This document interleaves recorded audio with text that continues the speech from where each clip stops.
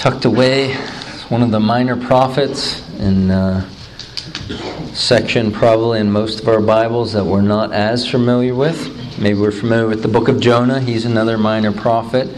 Habakkuk probably a little bit less familiar. Habakkuk chapter 2, I'm going to read the first 5 verses. We're going to pray. This is our time in the service where we hear from the Word of God through the Word read and through the Word preached. Habakkuk chapter 2, verses 1 through 5. I'll read it. We'll pray. We'll ask the Lord for help, and then we'll dive into the passage. I will stand on my guard post and station myself on the rampart, and I will watch and see what he will speak to me, and how I may reply when I am reproved. Then the Lord answered me and said, record the vision and inscribe it on tablets, that the one who reads it may run. For the vision is yet for the appointed time. It hastens toward the goal, and it will not fail. Though it tarries, wait for it will certainly come. It will not delay. Behold, as for the proud one, his soul is not right within him, but the righteous will live by his faith. Furthermore, wine betrays the haughty man, so that he does not stay at home. He enlarges his appetite like Sheol, and he is like death, never satisfied. He also gathers to himself all nations, and he collects to himself all peoples. This is God's holy word. Let's ask him for help. O Lord God Almighty, the grass withers and the flowers fade, but your word stands forever. It is eternally relevant. It's as relevant as if the ink just dried from the pen of your prophet Habakkuk. But Lord, we are sinful creatures, and the same Spirit who oversought the writing of Habakkuk and gave him this vision so many years ago, we need him to open our eyes to the truth, to see Christ more clearly, to see you more clearly. And so, Lord, give us eyes to see who you are more clearly. Give us a heart to believe. Give us wills that are ready to respond with a life of obedience. In Jesus' name, amen. One pastor asked these questions in pop quiz fashion. A little bit of Bible trivia. Are the following events good or bad? A young man is sold into slavery by his brothers. Good or bad? A man goes through great suffering, so much that he calls it a thorn in the flesh. Good or bad? A young child is born blind to the grief and sorrow of his parents. Good or bad? A woman is bereaved of her husband and her 2 sons. Good or bad? A young man around age 33 is unjustly accused, put on trial, and publicly executed. Good or bad? Now, if you're familiar with the Bible, you'll understand each of those instances are things that are recorded in the Scriptures. The man who sold into slavery by his brothers was Joseph. And we ask the question, was that good or bad? And obviously, when we ponder the reality of kidnapping and slavery and all the evils that are entailed in those 2 categorical sins, we have to say from one angle, that's bad. But if you're also familiar with the Scriptures, you know in Genesis chapter 50 and verse 20, from Joseph's own lips, he says to his brothers who did that evil to him, you meant it for evil, but God meant it for good. You also would be familiar with the Apostle Paul, who spoke of this thorn in the flesh, which he also describes as a messenger of Satan. But he says God was using it to keep him humble, to keep him from puffing himself up. The baby who was born blind, we see in John chapter 9, where Jesus was posed with the question by the disciples, who sinned, this man or his parents, that he was born blind? And Jesus said, neither. It was that the works of God might be manifest in him. And Jesus spit on some mud, put it in his eyes, and healed him. And ultimately gave him spiritual eyes to see as the chapter unfolds. Naomi, in the book of Ruth, buried her husband, buried her 2 sons. But eventually, as the book of Ruth unfolds, you know that God works behind the scenes in such a glorious, magnificent way that her daughter-in-law, Ruth, winds up bearing a child by the name of Obed, who winds up in the Messianic line.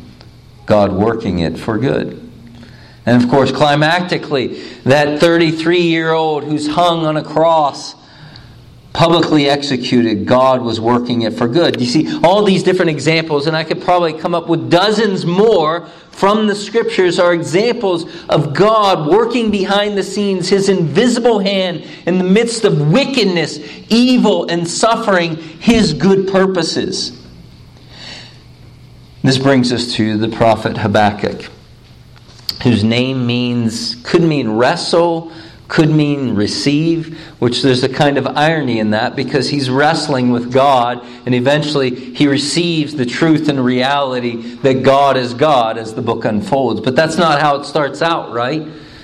Habakkuk starts out with his lament as he's looking at the wickedness of his own people, the God's covenant people, and he's crying out, God, how long? I'm crying out for you to do something, and nothing seems to be happening. And you remember, this was probably within several years of the death of godly King Josiah. And his heart is aching as he sees the wickedness around him, and he's wondering if God's doing anything. And God answers in chapter 1. God says, look to the north. See that military machine flexing their military muscles, ravaging these different lands? I'm going to use them to pounce upon Judah. I'm going to use the Babylonians. And then you remember Habakkuk cries out again, God, them, really? You're going to use that wicked people, people more wicked than us? And that brings us to chapter 2. But in the midst of this, we've been trying to instruct you that part of trusting in God in the midst of the fogginess of life, in the midst of the injustices and the trials, means laying hold of who God really is. And we saw last time, you need to lay hold of the wisdom of God, that God knows what He's doing. We are seeing things from a vantage point of ignorance. We also need to lay hold of the righteousness of God, that His eyes are too pure to look upon evil with approval. That while we live in a fallen, wicked world, that God despises the evil of this world, He, in the wonder and glory of His person, works those evil events for His good purposes. He's righteous. We also see in the midst of this that God is a God who's ultimately sovereign over all things. He's the one, all evil bows before His sovereign throne. He's the one who sends the Chaldeans, the Babylonians. We also see God's faithfulness. Habakkuk, in the midst of this, confesses, we will not die. God's covenant promises will not fall to the ground. And so now God is going to respond to Habakkuk's second lament, his lament that God would use this wicked people for His purposes in destroying Judah. Verse 1, I will stand on my guard post and station myself on the rampart, and I will keep watch to see what He will speak to me, and how I may reply when I am reproved. So Habakkuk here resolves that he is going to stand and wait. Now, he has the benefit of having a personal conversation with God, right?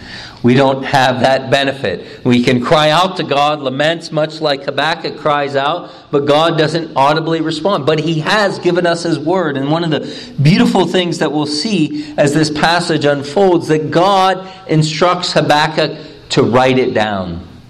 Write it down. Why does He tell him to write it down? He was giving Habakkuk the answer. It was hitting his ears. He was going to know exactly what God is saying. But He tells him to write it down for you and for me. That we would hear that God is the God who works behind the scenes good purposes. Verse 2. Then the Lord answered and said to me, record the vision and inscribe it on tablets, that the one who reads it may run. For the vision is yet for the appointed time. It hastens towards the goal, and it will not fail. Though it tarries, wait for it, for it will certainly come. It will not delay.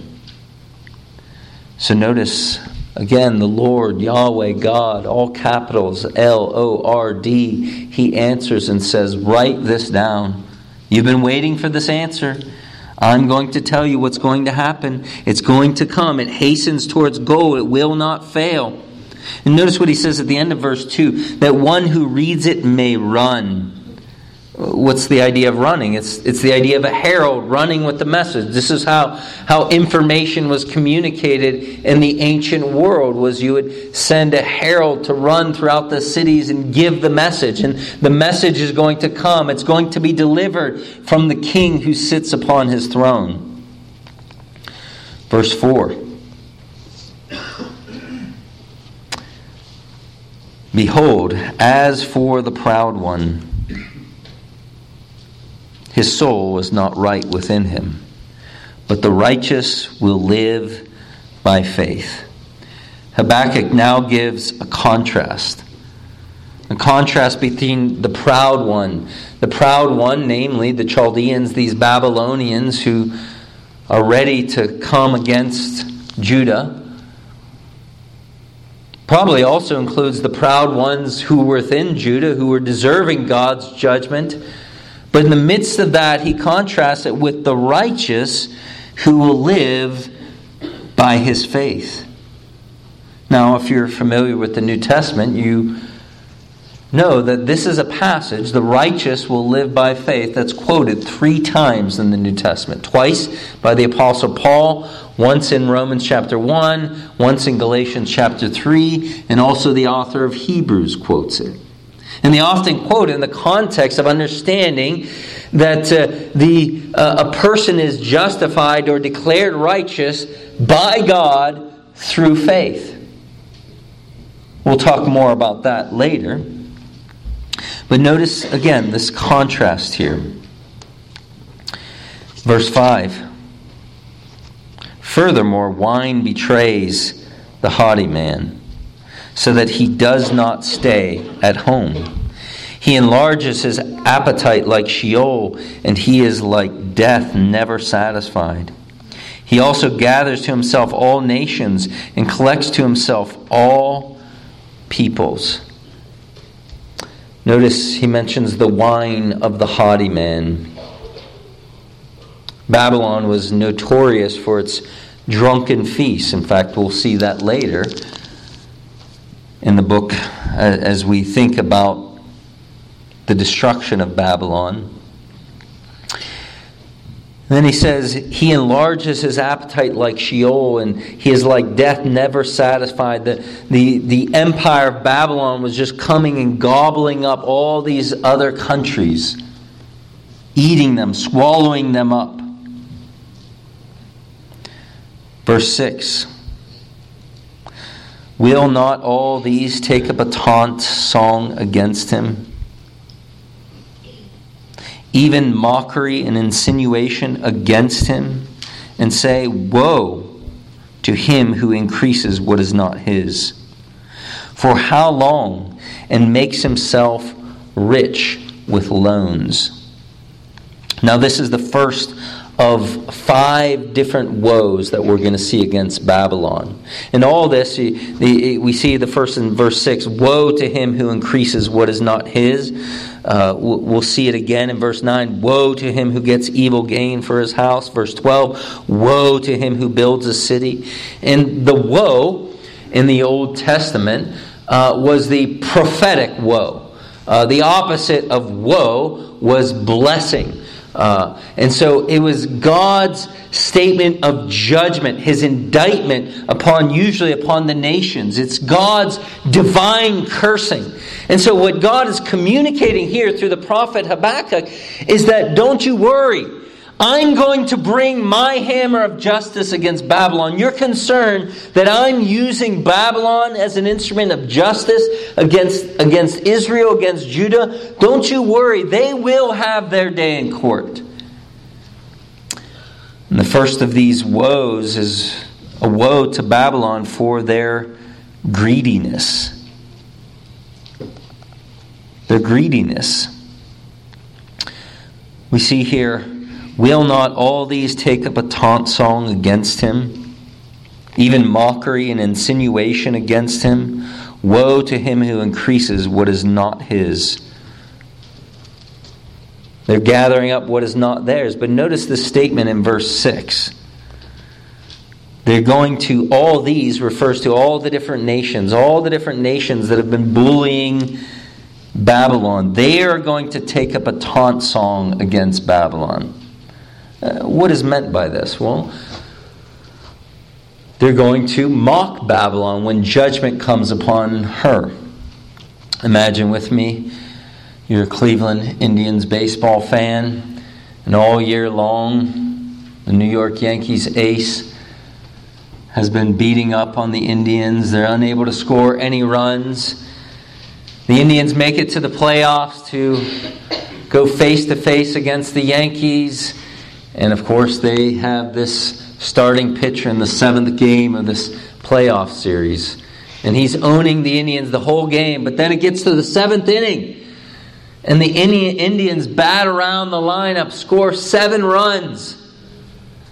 And finally, the manager of the Yankees comes out and to the pitcher's mound, takes the ball off of that pitcher. What's the crowd doing? Well, if you've ever been to a professional baseball game, they're probably doing sha-na-na-na, na-na-na-na, hey, hey, hey, goodbye. What is that? That's a taunt song. That's mockery.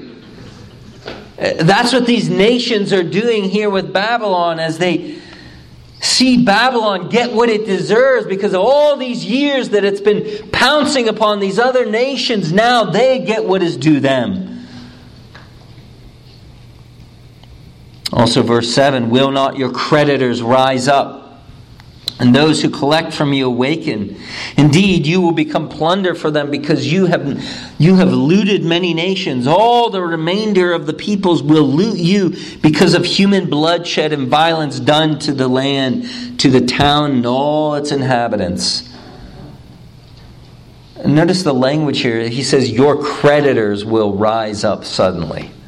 And he's giving the imagery here of, Babylon, when they would come and destroy a nation, they would loot it, they would plunder it, they would take anything that was of value. That was often the way in which militaries would pay their soldiers. And so the prophet Habakkuk here, with this vision, God is saying, he's saying, they're like creditors. You've taken from them. It's like you're borrowing, and now it's payday. Now the bill collectors have come in the judgment of God. He's likening the judgment to God kind of collecting his debt now. There's a Southern Baptist preacher who preached a sermon. It's a famous sermon. It's called Payday Someday. It's on the reality of God's coming judgment. Well, the Babylonians were about to experience payday someday. He gives another woe for their bullying, verses 9 through 11. Woe to him who gets evil gain for his house, to put his nest on high, to be delivered from the hand of calamity. You have devised a shameful thing for your house by cutting off many peoples, so you are sinning against yourself. Surely the stone will cry out from the wall, and the rafters will answer it from the framework. What is he saying here? He's saying you've plundered, you've bullied these other countries, and you've come and taken their stuff, and you've built your own house, and you think that it's a secure and safe dwelling. But the stones in those walls are going to cry out against you. Now, one of the things that Babylon was famous for was its seemingly impenetrable walls.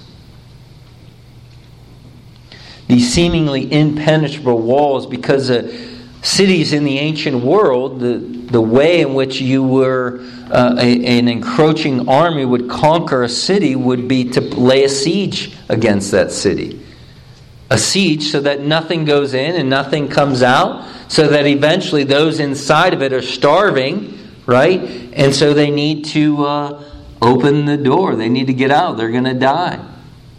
And that encroaching army just comes in and conquers the city. Well, Babylon geniusly had a way around that.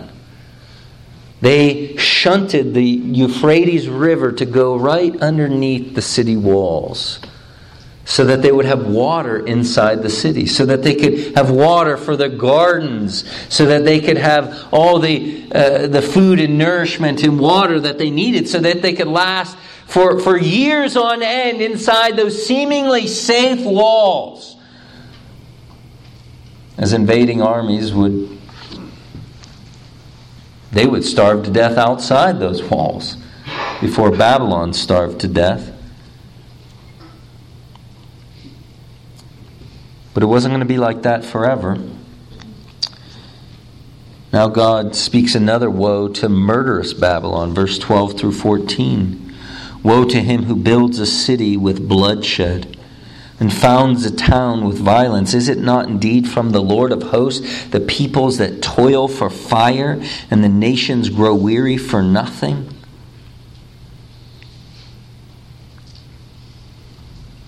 Babylon built their empire on bloodshed and violence. They were brutal.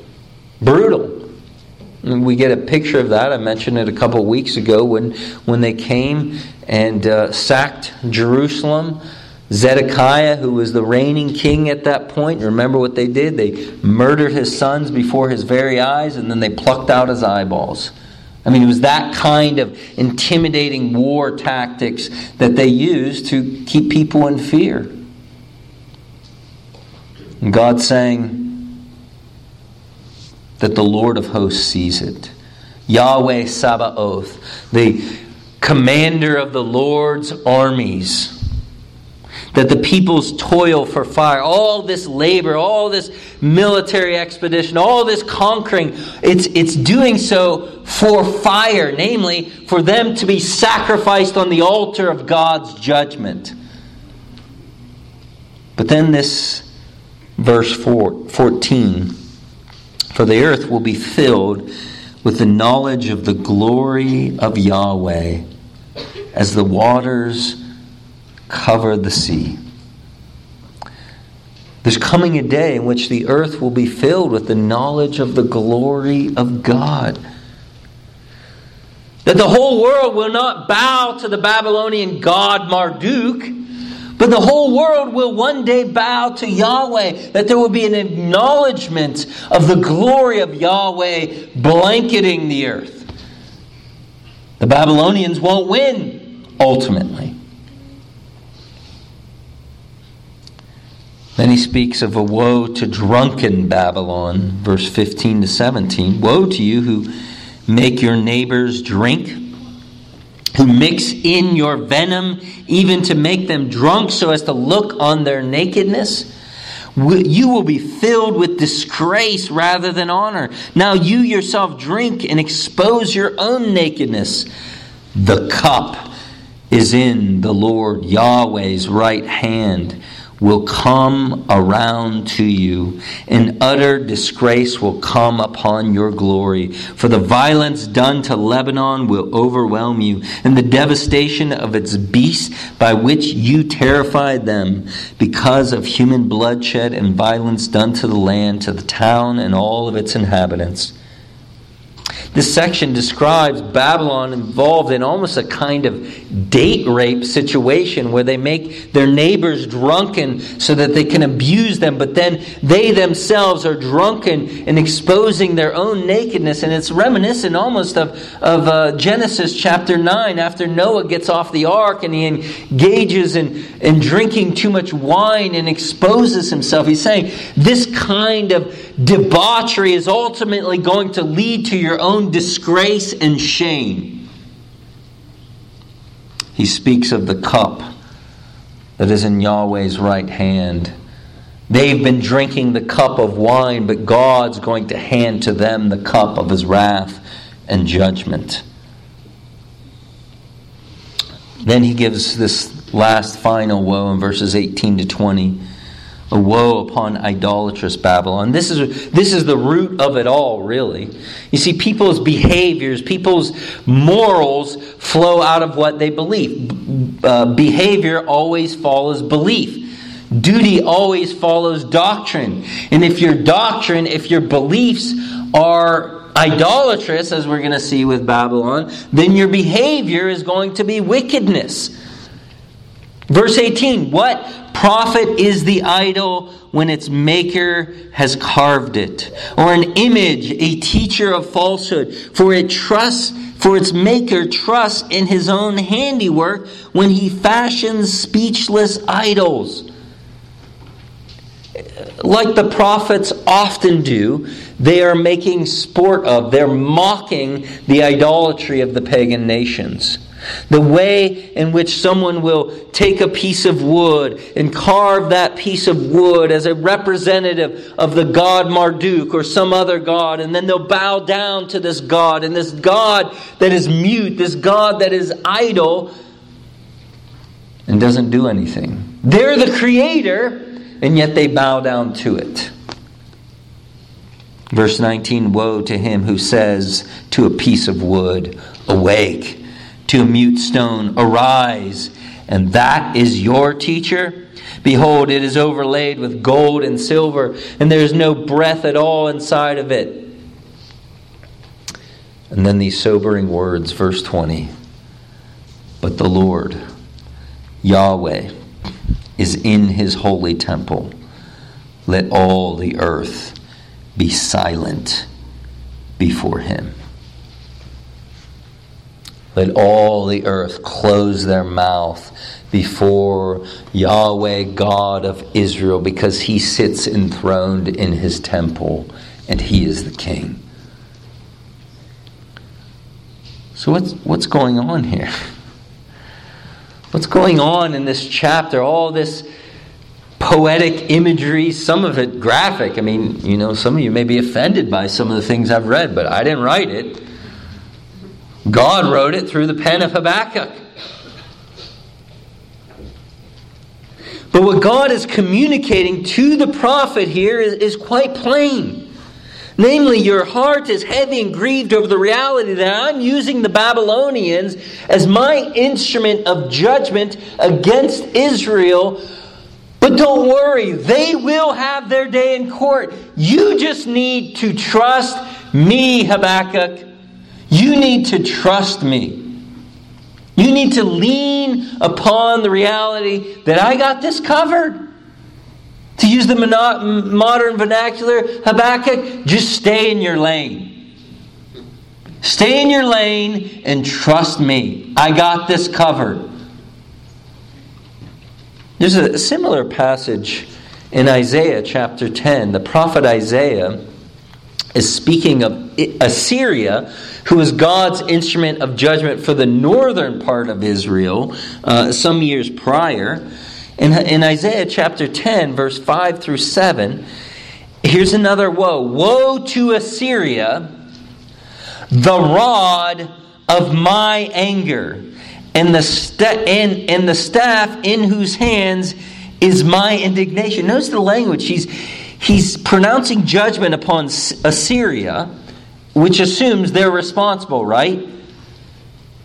And then he calls Assyria the rod of my anger. They're my beating stick.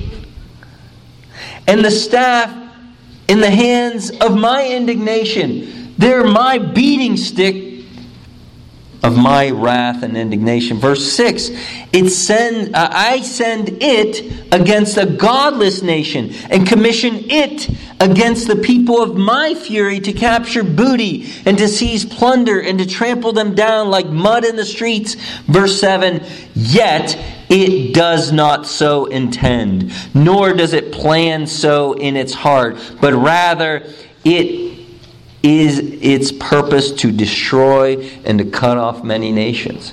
You see what God is saying? It's similar to what He's saying with Assyria, that He's saying with Babylon. Namely, they're an instrument in my hand. They will be judged. But their purpose, and one of the reasons for their judgment, is because their motives are not saying, God, I would like to be an instrument of your righteous judgment against your people. We would like to serve you, Yahweh God. That's not what they're saying. No, they're in all their wicked motives, just trouncing upon people, just flexing their military muscles. And God, in the wonder of His wisdom and sovereignty and righteousness, uses the wicked choices of men for His sovereign purposes. Just like that clock we talked about last week, right? The hands keep going around, but those gears behind the clock, they may be running contrary to God's character, but the hand keeps going just as He purposed. And so, friends, this is huge. This is huge. Because we too live in a world of wickedness and injustice. And while there may be some measure of means that we can try to bring about to have some semblance of justice in this world, and when we can, we should try that. But ultimate justice is reserved for another day. And so here's my first takeaway that I want you to take home with you, is to trust that God's justice delayed is not justice denied. To trust it, to believe it. This is what we see all throughout this passage. God will bring His justice. He's telling Habakkuk, you just need to trust me. And He does bring His justice. If you were to read through the book of Daniel, you would come to Daniel chapter 5, and you would find Belshazzar there with his friends behind the Babylonian walls, kicking it. Party hardy. They're all drinking heavy, engaged in all kind of wickedness, and then they do a dastardly deed that provokes Yahweh. They say, hey, weren't remember those holy dishes that we plundered from the temple in Jerusalem? Bring out those holy dishes and we'll use them for our party. And do you remember, all of a sudden a hand appears, a giant hand that begins writing, Mene, Mene, Tekel, Upharsin. And you all know what that means, right? No. Mene, you've been weighed and found wanting in the balances. God has weighed Babylon and you're lacking.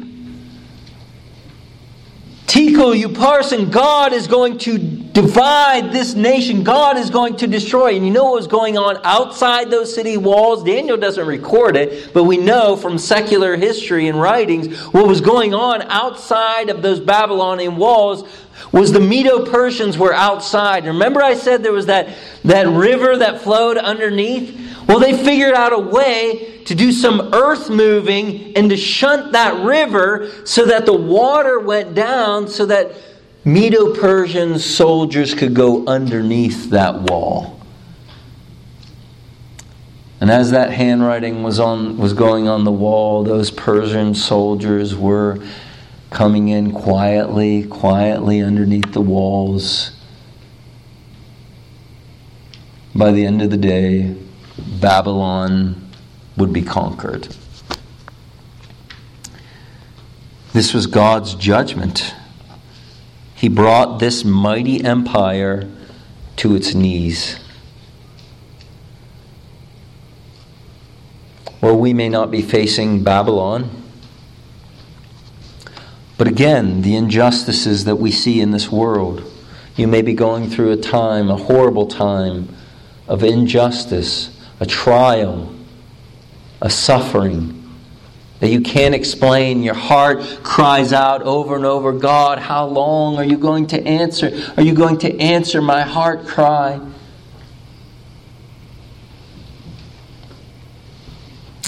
Maybe you work hard in your workplace and you get fired or passed over for a job promotion.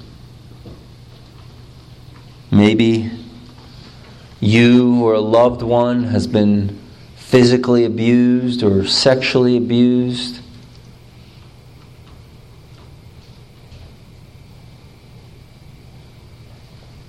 Perhaps you look around you and you see evil people seem to be as fertile as rabbits, but you've longed to have a child and have only experienced infertility.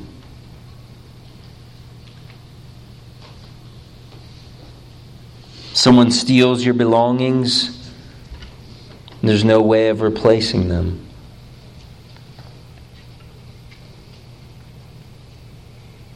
Or just you look at society at large and everything seems to be turned on its head. The injustices around us.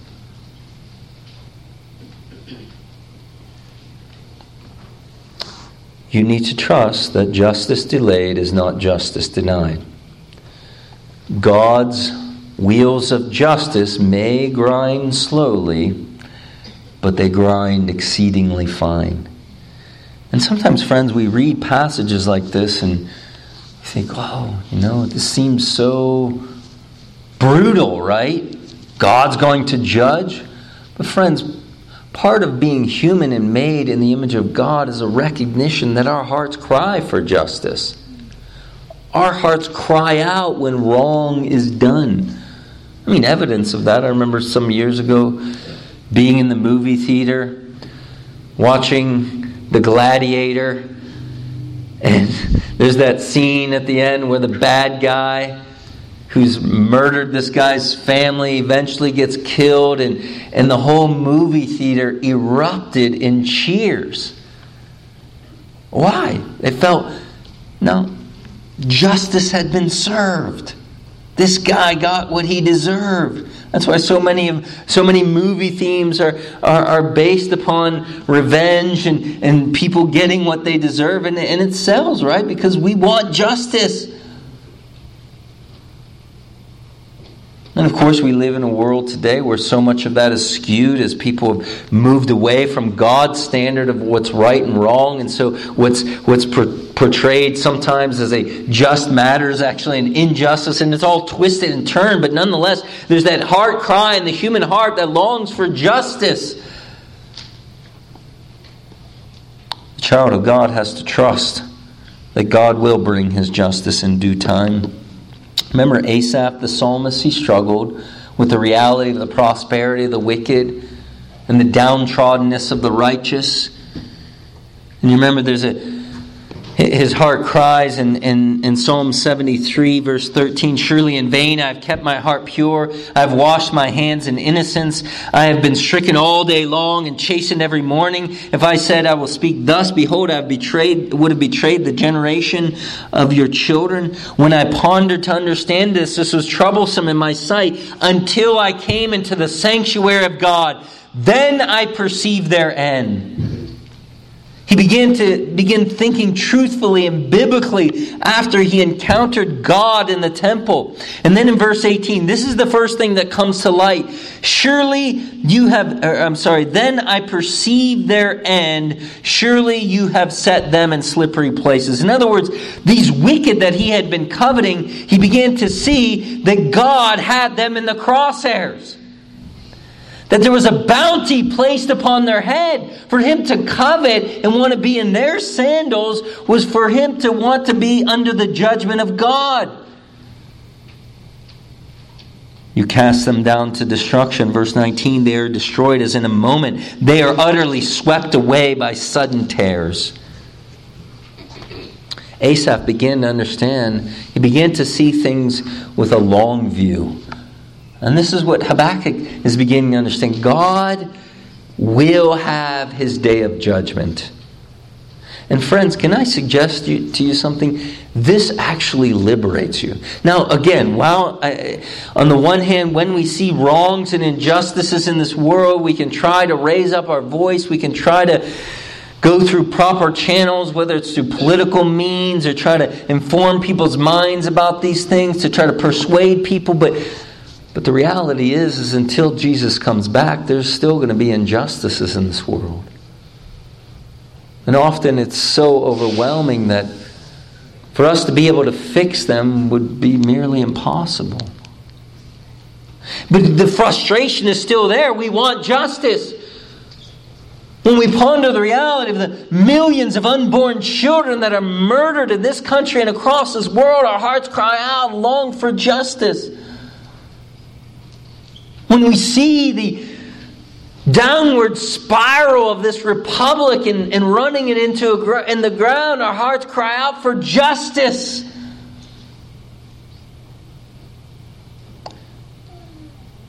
But you see, when you trust that God will bring about justice in due time, it actually liberates you to love people. This is what the Apostle Paul spoke of in Romans chapter 12. He says in Romans chapter 12, he says, never repay back evil for evil. But then he says, leave room for the wrath of God. For it is written, vengeance is mine, I will repay.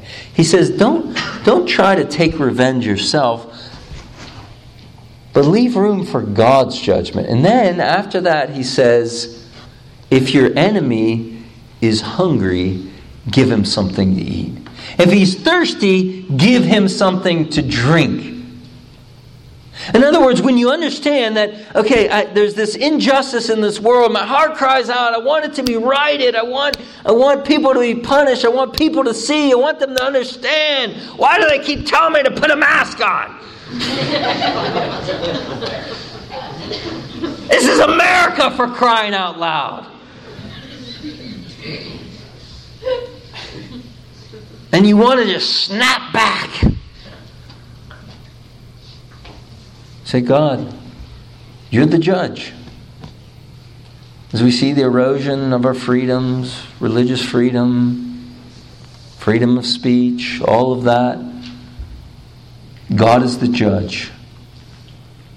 Now I'm free. I don't have to right all the wrongs of this world. I can love this poor soul in front of me who may be lost. You know, I mentioned Corrie ten Boom last week in The Hiding Place.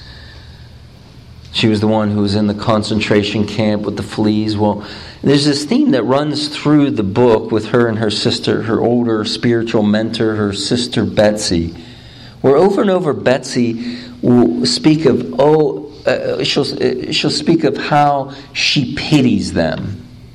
And as you're reading through the book, you're thinking, she's talking, the pronoun them refers to the Jews, right? I mean, those are the people that she's helping over and over throughout the book. They're hiding them in their hiding place, in the home. They're the ones that they've risked their lives and been imprisoned for. But as the book unfolds, it becomes evident that Betsy, when she says that she had compassion and pitied them, was not talking about the Jews. She was talking about the Nazis. You see, but you can only pity them if you realize the long view. God had them in the crosshairs. And they were foolishly engaged in wicked and evil deeds that God would bring them to account. And unless they repented and trusted in Christ, they would suffer an eternity in hell under the hand of God's judgment. You can only pity somebody who you realize, although they may be engaged in evil deeds, although they may be lying and manipulating in all kinds of evil, that they are under the hand of God's judgment. And were it not for God's grace, that's where you would be too.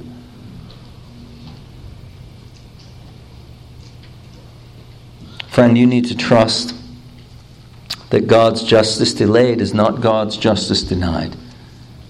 It will come about, and that will free you and liberate you to live in kindness and dare I say, even have joy in the midst of a world turned upside down.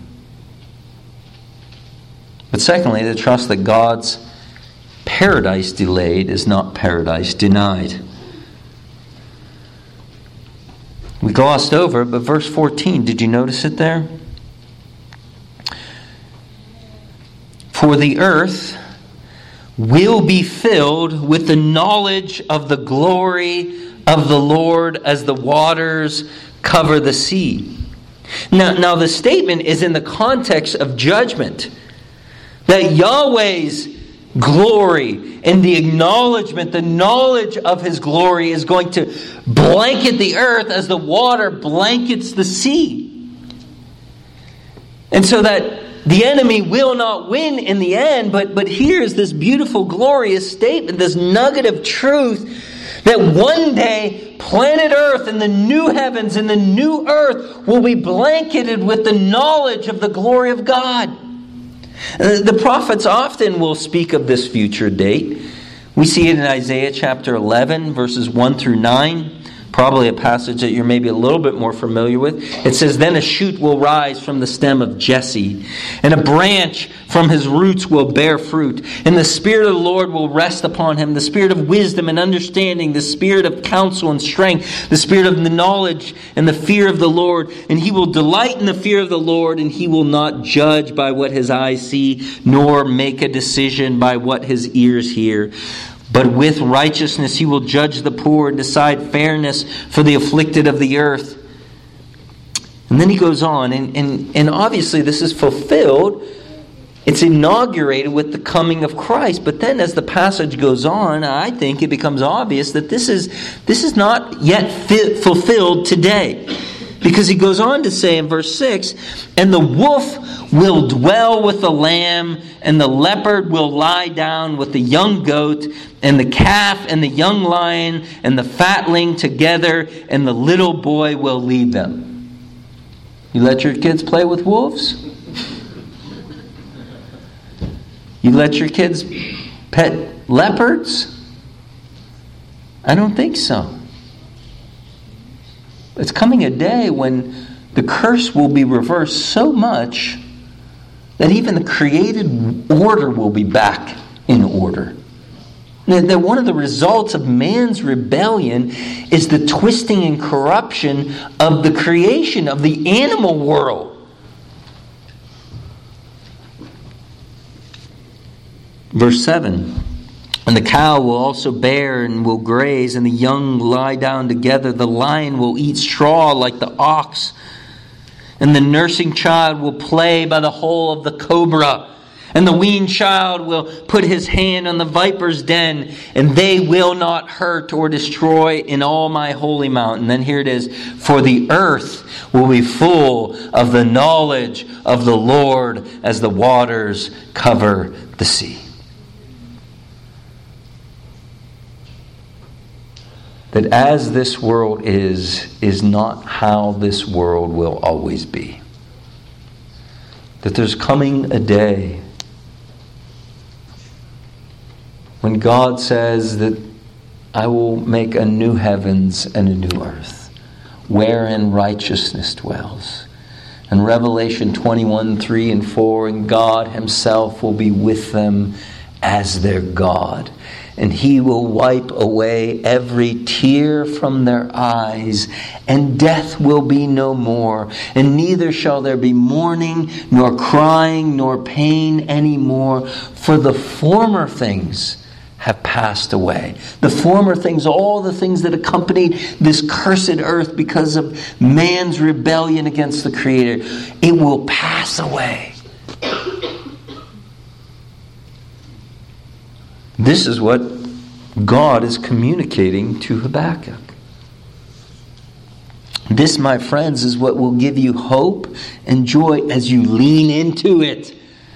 Lean into the reality that paradise delayed is not paradise denied. Because we're not living in the new heavens and the new earth doesn't mean it's not going to happen. It will happen.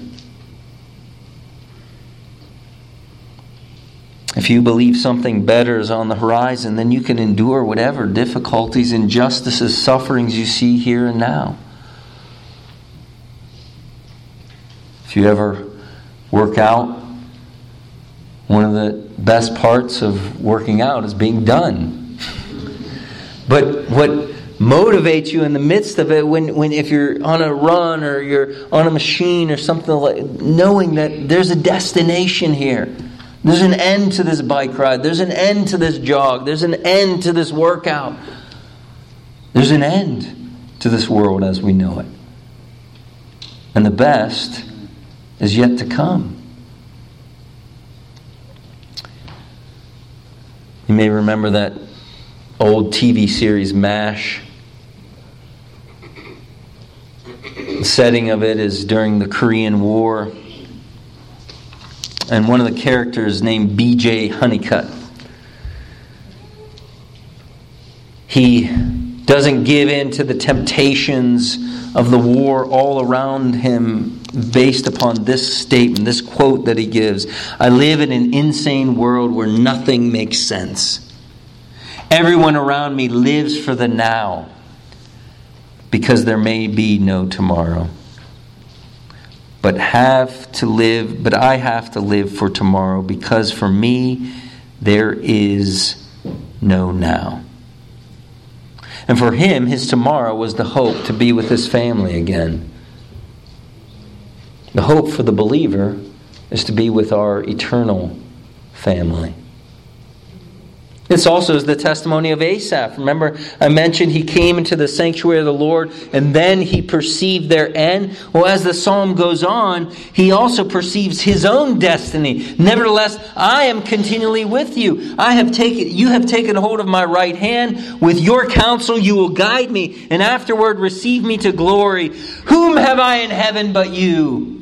And besides you, I desire nothing on earth. My flesh and my heart may fail, but you are my strength and my portion forever. That was the testimony of Asaph. He began to see clearly when he saw that ultimately paradise awaited him. That while the wicked prospered in this world, he could have joy and hope in this world as he looked towards the next world. Friend, where are you at in your struggle this morning? Amidst the injustices, amidst the evil, amidst the suffering of this world, are you beat down, discouraged? Can I suggest that maybe you're only seeing the problem in and of itself? You're not trusting in God's ultimate justice. You're not trusting God's ultimate eternity that you have promised with you in Christ.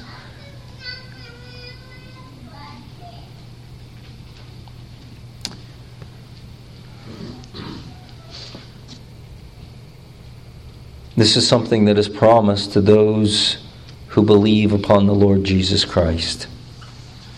You see, the fascinating thing is we kind of glossed over it, but in Habakkuk chapter 2 and verse 4, he says, the righteous will live by his faith. And when we read that, we wouldn't read it as, a normal passage where we would explain the gospel from. And yet when we come to the New Testament, as I mentioned, the Apostle Paul in Romans chapter 1, Galatians chapter 3, the author of Hebrews also quotes it in the context of the necessity of faith. The necessity of faith. And you think, well, what's the connection here? And I think the connection is, you see, the same trust in the Lord, where you have to depend upon the reality that God is working His good purposes behind the scenes, is the same faith that is necessary to trust in the gospel. To trust in Christ. I mean, because, again, going back to the cross. Horrible injustice. Horrible evil. And yet God was working the greatest good behind the scenes. And in this passage, it speaks severely of God's justice. Did you notice that in these passages? Did you notice in Habakkuk chapter 2 and verse 16, speaking of Babylon, you will be filled with disgrace rather than honor. Now you yourself drink and expose your own nakedness. The cup of the Lord's right hand will come around to you, and utter disgrace will come upon your glory. Here God is saying, my cup, you've been drinking the cup of wine, I'm going to place in your hand the cup of my anger. And then the last verse in this chapter, in verse 20, but the Lord is in His holy temple. Let all the earth be silent before Him. That reminds me of Romans chapter 3 and verse 20. Let all the world close its mouth before Him and be held accountable before God. It's a statement of God's judgment. You see, the reality is that those same guns of justice that were aimed at ancient Babylon, they're aimed at us. And the same cup that God says, I'm going to hand you, Babylon, the cup of my wrath, is the same cup that we deserve to drink. And yet, you know that in the gospel, it's the Lord Jesus who anticipates the cup as He's in the Garden of Gethsemane in Mark chapter 14. He says, Father, if it's possible, let this cup pass from me. But Jesus winds up drinking the cup of the Father's wrath so that we would not have to. And the righteous will live by faith, the same faith that has to trust God's good purposes amidst injustices and evil is the same faith that has to trust in the Lord Jesus, that in that great evil that He endured, God was working His good purposes and placing your sin upon His back, and Him drinking the cup of the Father's wrath for you. And the righteous will live by faith. So friend, do you believe that? Is that your hope? Is that what you're resting in and leaning into this morning for your eternity? If not, I summon you to go to the Lord Christ. He is a kind King. Go to Him confessing, holding your hand over your mouth. Nothing to object before Him. Stop making excuses for your own sin. Own up to it. And trust wholly in what Jesus did upon the cross. And then you will be declared righteous before Him. That's the good news of the gospel. Let's pray. Lord God Almighty, we thank You for this message that Habakkuk brings to us. Lord, help us in the midst of the turmoil of this world to lean into Your eternal justice and Your eternal promise of paradise that's found in You. Forgive us for being so nearsighted, so fixated upon the here and now. Grant us joy and hope in You, and motivate us to reach out and love even to those who are enemies of yours. May we not be like Jonah, running in the opposite direction, but may we be freed up and liberated to, if our enemy is hungry, to give him something to eat. If he's thirsty, to give him something to drink. In Jesus' name.